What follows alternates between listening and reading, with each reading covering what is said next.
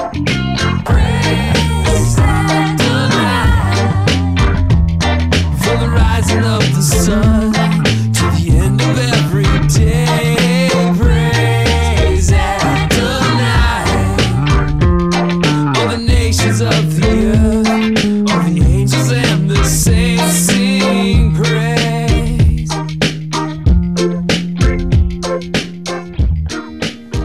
So Matthew chapter 4, starting in verse 12, like it says up here, Jesus begins to preach. And the message that Jesus is going to preach is the exact same message that John preached. John the baptizer, he was in the will of God. He was doing the will of God. And we talked about that a lot last week when Jesus was told to, by his Father to go and fast and to pray in the wilderness. And he was doing the will of God. And Satan obviously wanted to take him away from the will of God. And he tempted him to do that. But Jesus was successful. He avoided the temptations. He avoided Satan. And now we come to his preaching ministry. And it's going to begin right here and right now. Like I said, the same message as John the Baptist preached. Repent. And that agrees with John's ministry, but also agrees with what's going on. If John's, who's considered the last of the Old Testament prophets, even though we find him in the New Testament, he's that line of prophets of the Old Testament. But when Jesus comes, things have changed. It's just, things are just, the whole game. Like communion, for instance, is an example of how the whole thing has changed. No longer any more Old Testament sacrifices, and we don't live by the strict, tedious laws and the regulations of the laws. No more of that. We live in grace, live in mercy, and we have forgiveness freely because of the blood of Jesus on the cross. But the same message, because see, God doesn't change, and God's interested in holiness and purity. He's interested in changed lives. And so Jesus isn't saying, well, now that John is gone and the Messiah is here, let's just, he doesn't change the game. It's the same game, repentance. And I paraphrased it up there for your own, watching and seeing, pleasure. It says, change your mind and your ways. That's what repentance basically means. Change your mind and your ways. You see, the kingdom of heaven, where God's will is always happening. See, the kingdom of heaven, that's where, in heaven, that's God's kingdom, and his will is always happening. It's perfect, because God's will is always happening. On earth, we've got a clash of kingdoms, and we're going to see this clash of kingdoms this morning. We've got God's kingdom, which should be prevailing and is perfect and wonderful, and I believe at some time when Christ returns, we will see that on earth as it is in heaven. But, we also have these other mini kingdoms called you and me. God gave us this wonderful curse called the freedom of will. We have choices to make. In our society, we praise it. We're called a liberal society because we praise and we acknowledge and we love the freedom of choice. There's a song by a band, Levo, I remember, freedom of choice is what you want. Freedom of choice is what you get. And then at the end, he changes, freedom of choice is what you don't want, is what you don't get. So it's kind of an ironic twist. But that's our society. We love the freedom of choice. And in schools, and we see it a lot. We see the curriculum, and we see it, there's a value and appreciation of choice. When I used to work for Threshold, in the care plans, the big part of it was giving people the freedom of choice and the ability to choose. That's a big thing. That's what's praised in our society and community. And what this really is, and God honors it because God gave it to us. He said that when he gave Adam and Eve, he gave them freedom of choice to go and to do and to, to care for the land and to have children and to have relationships with each other and enjoy life. But a part of that choice was, now choose not to sin, choose not to disobey me. But unfortunately, they chose to. But that idea is our little kingdoms, our mini kingdoms. So I'm a mini kingdom and you're a mini kingdom. And these kingdoms sometimes clash with God's kingdom. And that's what we're going to start to see. And that's why we need to hear the message of repent. Change your mini kingdom to line up with God's will, the kingdom of heaven. And it's very close. And it's available to us. That's what it means, at hand. It's close. It's available. It's like my pencil here. It's at hand. I can grab it. It's accessible. Like I heard it once described as like electricity. I love this illustration because the man who described it when he was a young boy, electricity wasn't readily available where he lived. So he lived off of pre-electricity stuff, kerosene lamps, dry cell batteries running their radios and whatnot. Imagine that. Imagine having a computer that's run by dry cells, It's like, my computer died for 5 minutes again. You know what I'm saying? So, but the point he was making is this. Imagine a world without electricity. And imagine a world without electricity. How different our world is. How different our behavior is. Our lifestyles are. Now we're more prone to, now imagine electricity be taken away from you. How would your life change? Would you be depressed? Would you be ruined because you no longer have things that operate off electricity? So it is. The presence of electricity is a powerful thing. And the kingdom of heaven is like that. God's presence within your life should be so powerful as if it were removed, you would feel it just as if electricity was removed.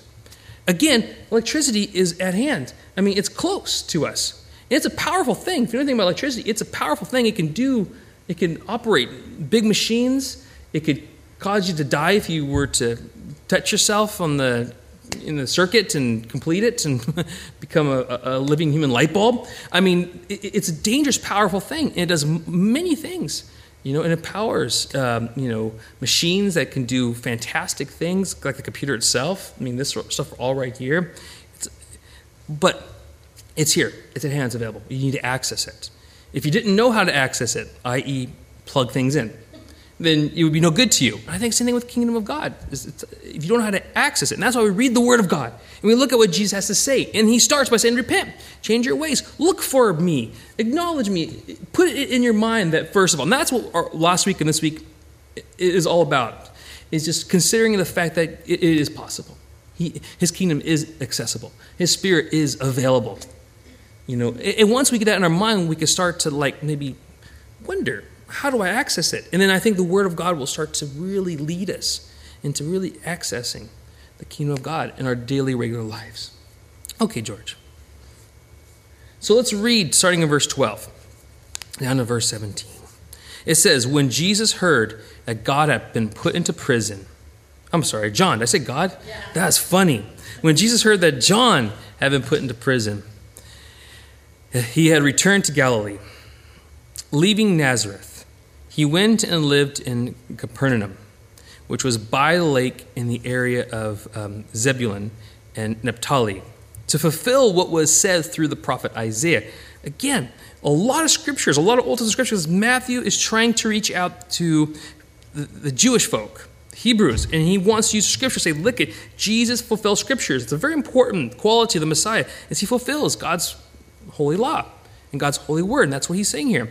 And again, in Isaiah, he quotes the land of Zebulun and land of Naphtali, the way to the sea along the Jordan, Galilee of the Gentiles, the people living in darkness have seen a great light.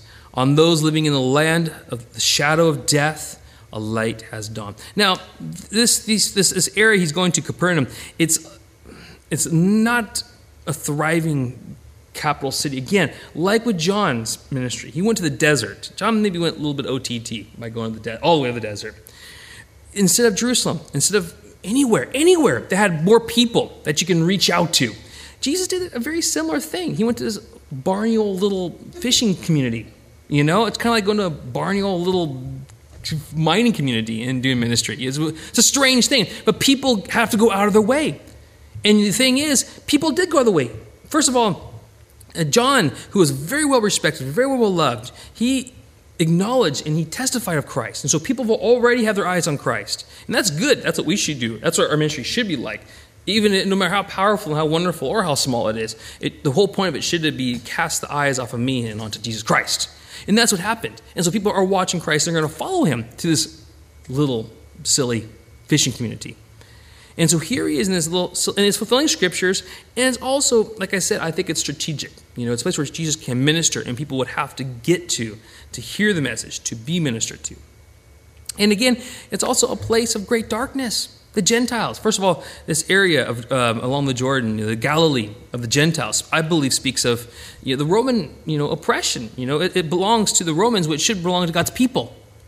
And it's a sad time for God's people. It's a sad time because of the Babylonian and the Persian, exile, and then now the Greco-Roman rule over God's people, over God's land. And that was a sad thing for God's people. So they were downcasted, described as people living in darkness. Where's the hope, God? Where's our hope? Where's our land? Where are you at, God? Where are you at? It's a dark place. Where are you at? And I might feel that way as well. And you might feel that way. We're living in a little silly community where it's so dark.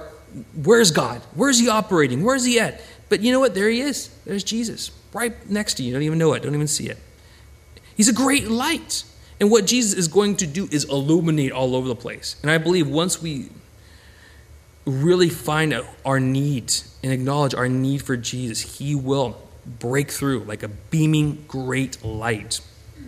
You might feel again like the land is like a dooming shadow of a death type of place, like is described here. But Jesus gives light to the deadliest of circumstances. That's his purpose for being there. That's his purpose for being here. And I do believe he is here with us. Why do I believe that? Because the kingdom of heaven is at hand.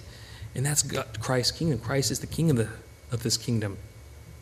So again, and then from this point on, what's he doing? He's preaching. That message I already kind of expounded on earlier, repentance. For the kingdom of heaven is near. Just like John did. Okay? Now, go ahead and advance the next slide. I probably should have this up while I was expounding on it, because this kind of describes a little bit of my thoughts on this. Now, if you were at all able to see, there was actually a castle on both sides there, but it's a bit dark, and so you can't really see it. So you have to take my word for it. And then there's a line, which is actually an arrow, and it's simple. It's just what I just spoke about, what we're reading in these verses. Repentance.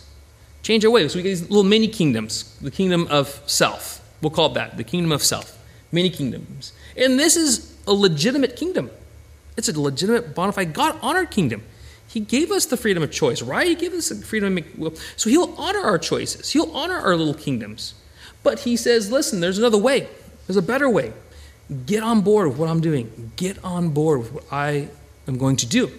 My kingdom is perfect. It's complete. And so have your kingdom, but bring your kingdom into my kingdom. Bring your way into my way.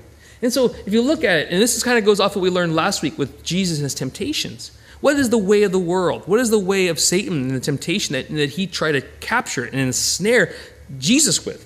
You know, the freedom to choose. Choose what? Well, this is what I want to do. This is what I want to consume. This is the kind of life I like for myself. This is what I want. This is what I want to keep on achieving. And so I'm going to spend my time putting forth so I can achieve these things because this is important to me. And then at the end of the day, when I'm a ripe old age of 60 or 70, I want to still be alive, first of all. It'd be nice so I could be acknowledged and appreciated for all the wonderful things I've accomplished in my life. And I think that is the normal kind of way kingdom of the self is ran. You know, we've seen this in scriptures. We've already talked about it last week. And we're going to assume that this is, I'm sure there's more that could be said about it. But I think in general, this is kind of the kingdom of the self and how it operates. And here's God's kingdom. And there's a little cross there. And I put the cross of the throne, crown of thrones, because it's a crown. And Jesus is the king, and he deserves a crown. Ironically enough, it was a crown of thorns that pierced his head, made him bleed and hurt.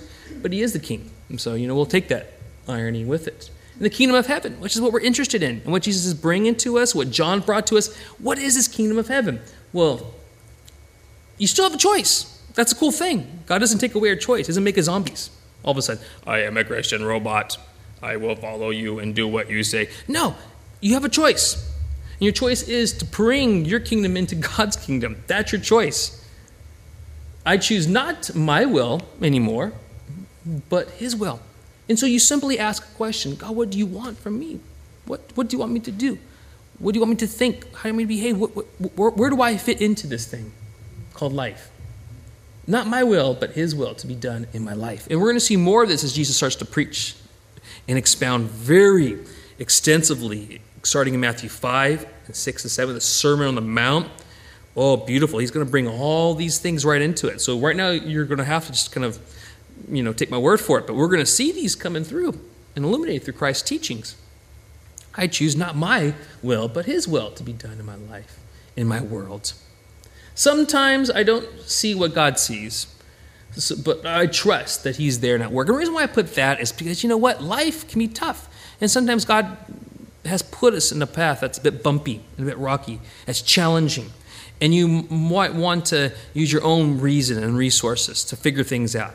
But sometimes we have to just stop and say, you know what? God is the boss. God's in charge. And you know what?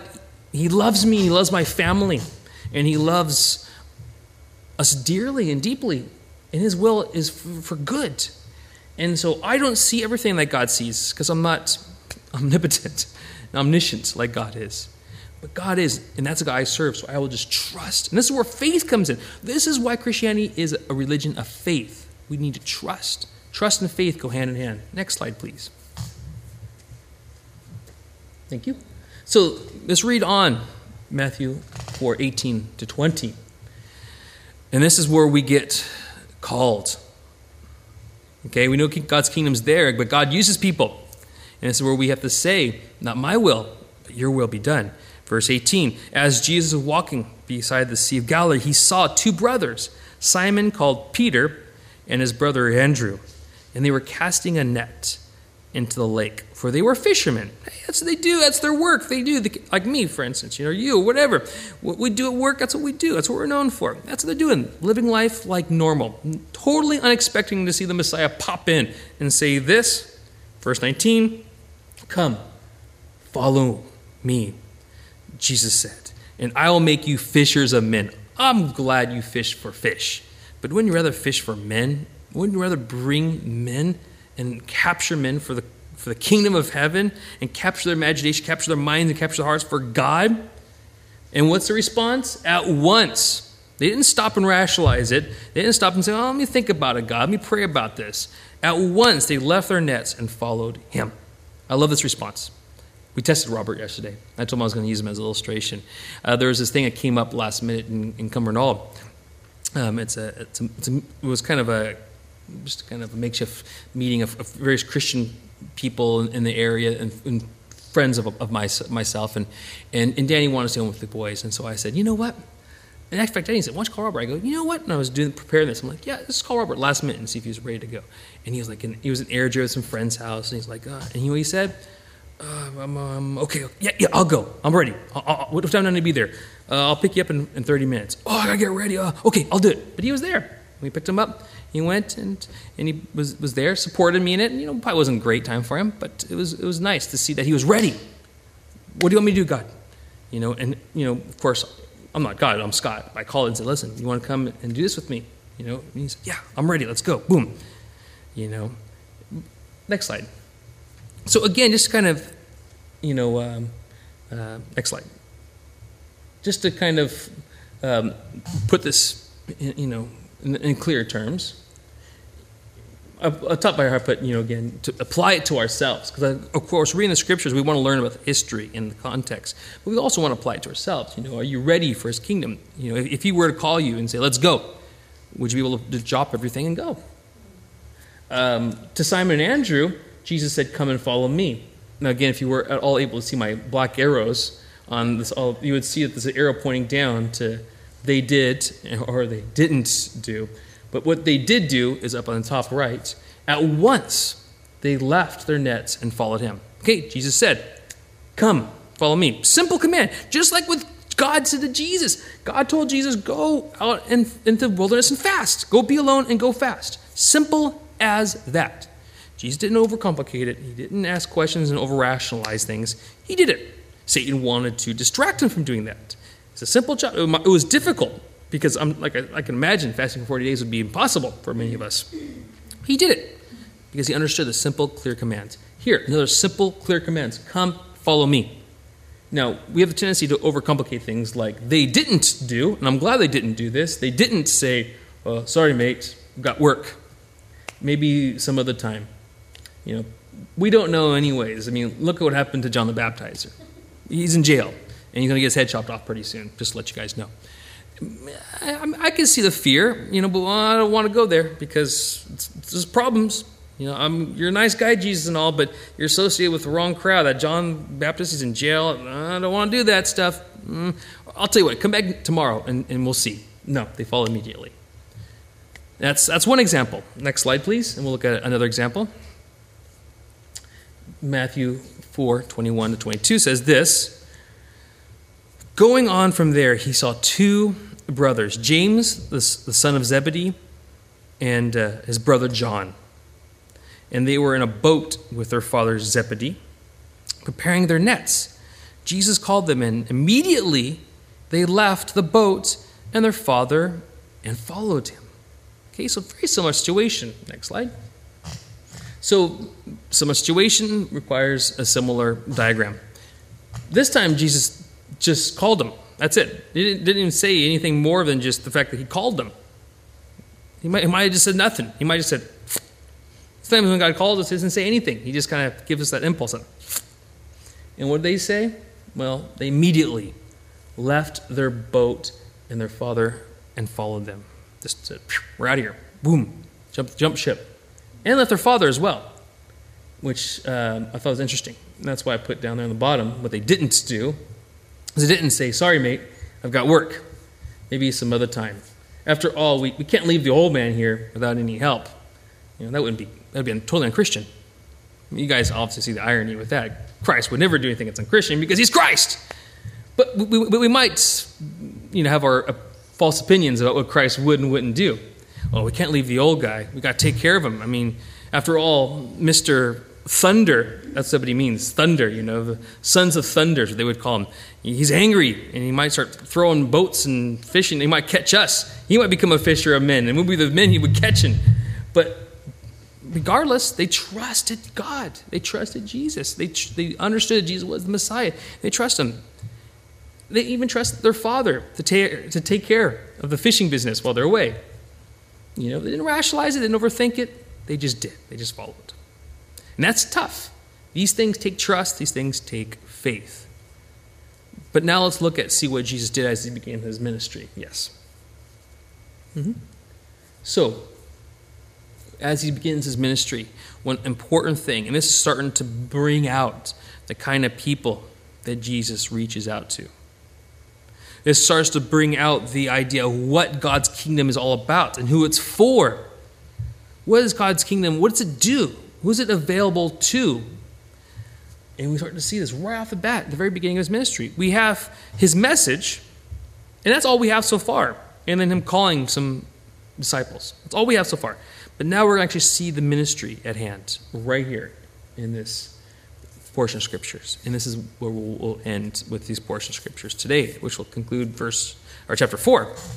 So it says, if you would read with me, Jesus went throughout Galilee, that whole area, that he was living and residing in, teaching in the synagogues. The synagogues will be like our churches today, going from church to church, trying to take as many opportunities he possibly can to do what? Preaching or proclaiming the good news of the kingdom. That's what he did. He came to preach, to talk about, to let people understand the good news of the kingdom. And so far, we know something of the kingdom. It's here. It's at hand. God's kingdom is here. Good news. The kingdom of God. In fact, go ahead and advance the next slide while I talk about it some more. George. Yeah. And there you go. God's kingdom. It's all about Jesus. And so the good news he's saying is basically this.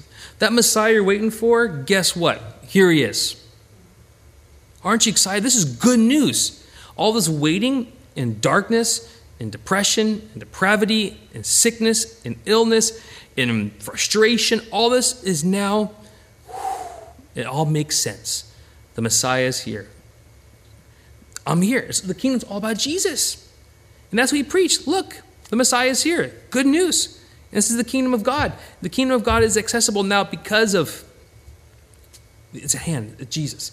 And Jesus is going to explain how God's way, God's will is accessible. And then, of course, he's going to go out and actually do some pretty amazing things like healing. Oh, never mind.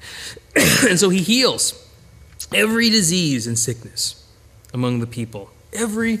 Now, again, this is a miracle. The purpose and the point of miracles, like we talked about earlier, like with Jonah and different places, is to authenticate a person's ministry in the Old Testament, like a prophet, or for the Messiah for this instance. Now that Jesus is here and he's done these amazing things, all these miracles were necessary to authenticate. He wasn't just saying things. but he was actually doing things. And this is God agreeing. So every time we see a miracle, and Jesus' life is just filled, even like his birth itself, the virgin birth is a miracle. His death and resurrection, these are all miracles. Feeding of the 5,000 we'll talk about, and the healings of various sorts, even raising a man from the dead. All miracles. This is God. This is God and his kingdom. Now, the power and the magnitude of these healings, miracles, was authenticate the calling life of Jesus. However, it isn't to say that God doesn't still do these things. God has always, from the beginning of time, because of his kingdom, because of his ways, he has always healed. His kingdom is there. His power is there. God doesn't remove his power. He doesn't remove his authority. God can and will do whatever he wants to do. Bear in mind, we are talking about God. He can't interject at any time. He can't heal at any time. He can do amazing things at any time. At this time, he's doing it at an intense level because he really wants to pour out the Spirit and authenticate Christ's ministry, because this is an important time in history in which it needs to be solidified that Christ is the Messiah. But God's kingdom, God's will, that's the important part of healings and miracles. So we might ask ourselves, why does God not heal certain things today? Why do we see certain, learning disabilities, injuries, cancers, so on and so forth? Why do they exist? Why do they plague us still today? God can heal. God will heal. He's interested in the ultimate healing of all time, and that's the healing of the soul and the heart and the spirit. But we got to consider that God's will, and that's why God's kingdom is integrated with God's will. And so what we need to ask ourselves is, God, what are you doing? What do you want to do? And sometimes God will heal and God will want to heal. And so we need to be prayerful of that and accessible to that and open to that and never close our minds to the fact that God can and will heal people and heal things. But we need to approach him with that in faith and in trust that he will heal it. He may not, and we need to be mature and open to say, well, that's what God's will is for this person and for our lives. But we can't just be shut off and say, well, God doesn't heal. We just need to be patient and quiet and obedient to God in his will. It's a balancing act. God's will, he may say yes, he may say no. But we need to be in line. And how else are we going to know what God wants if we're not daily plugged into God's kingdom, which is at hand? And I'll tell you right now, when Jesus starts preaching about, or talking to us, teaching us about prayer, we're going to find out that, in fact, when people are sick and we are ill, and there is, these diseases or sicknesses or whatever, that we should be praying about these things constantly and offering them to God constantly with the faith and with the anticipation that he will heal, like he does in these verses here. So in verse 24, news about him spreads all over Syria, and people brought to him all who were ill with various diseases, those suffering severe pain, demon-possessed, having seizures, and the paralyzed, and he healed them. Now, embrace what's going on here historically. Just really embrace what's going on here historically, guys. Jesus showed up. He begins his ministry, and what does he do? Does he go hang out with the Pharisees and the Sadducees and rationalize with them, try to convince them? No. He goes to the people that are ready for him. The Pharisees and Sadducees, as we will find out, are not ready for the kingdom of God. They think they are in principle, but their hearts are not ready. They're closed off to God's kingdom. These people are at their wits' end.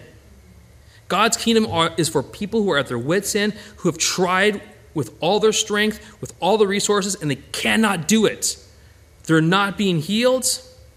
They're poor. They're broke. They're religiously, they can't afford their sacrifices. They're possessed by various demons. Maybe this is a sign of mental illness. They're depressed. They're down. They can't get up. They can't pick their spirits up. They can't pick their heads up. They're done. They're at the end of themselves. This is who the kingdom of heaven is for. We're going to find out in the Beatitudes when Jesus says, blessed are the poor in spirit, those who are shattered and thrashed. Blessed? We're going to talk about that next week. Blessed. How can we say blessed? Because theirs is the kingdom of heaven. This whole thing is about kingdom of heaven. What's Jesus preaching? What did John preach? The kingdom of heaven. What's the kingdom of heaven for? Who is the kingdom of heaven for? Simple people, broken people, thrash people, not sophisticated people who have got it all figured out. He's not interested in the Pharisees and Sadducees just now. They'll show up eventually, and he'll smack them down because they're not ready for him. They can't understand the kingdom of God. But these people who are at their wits' end, who've tried with everything in them to make sense of life, to make sense of God, to make sense of religion, to make sense of their problems, to make sense of their trials, to make sense of this lot that God has given them in their life. They're trying to make sense of it. These people, that is what the kingdom of heaven is for. Simple people who see their need for God's healing touch. That's what the kingdom of God's for. And he's going to start when he starts to preach. First of all, we got to look at the big picture. Look at Jesus walking around from synagogue to synagogue, and he's healing people, he's touching people, he's reaching out to people, And then he's going to start preaching the Sermon on the Mount. That's going to start next week. And we want to take in what's happening here. He's got a compassionate heart for these people and these broken people who are at the end of themselves. And he's going to start opening his mouth. And the first thing he says is how blessed they are. How blessed they are. How blessed they are. Blessed are the poor. Blessed are the mourning. Blessed are the meek. Blessed are those who are hungry and thirsty for righteousness. Blessed are all these people who are persecuted for righteousness. Blessed are those who are falsely accused. Blessed, blessed, blessed. You're thrashed, you're kicked down, you're poor, you're broke, you can't get up anymore. You're done. Well, guess what? You're blessed. Why? Because the kingdom of God is at hand. So I guess the real question would be this, and we'll end with this. Do we see, do you see, do I see the need for God's healing touch in our lives? Again, going back to the different kingdoms. Our kingdom, if we want to run according to our own resources, we would say, God, you're nice and all, and I'll worship you on Sunday, but all this trials and all these, all these wounds in my life and all these wounds in my family's lives, I'll let the NHS deal with it. I'll let the social society take care of it, and I'll deal with it with my own mental resources and education and know-how. That's our kingdom. We need to break those walls down and say, God, I'm thankful for these things. However, you need to interact. You need to be a big part of this. You need to guide, govern, and rule this kingdom. Because you see, I'm tired, I'm thrashed, I'm broken. And there's only so much I can take from others. But from you, God, you're a God who's always there and infinite in resources, infinite in love, infinite in care.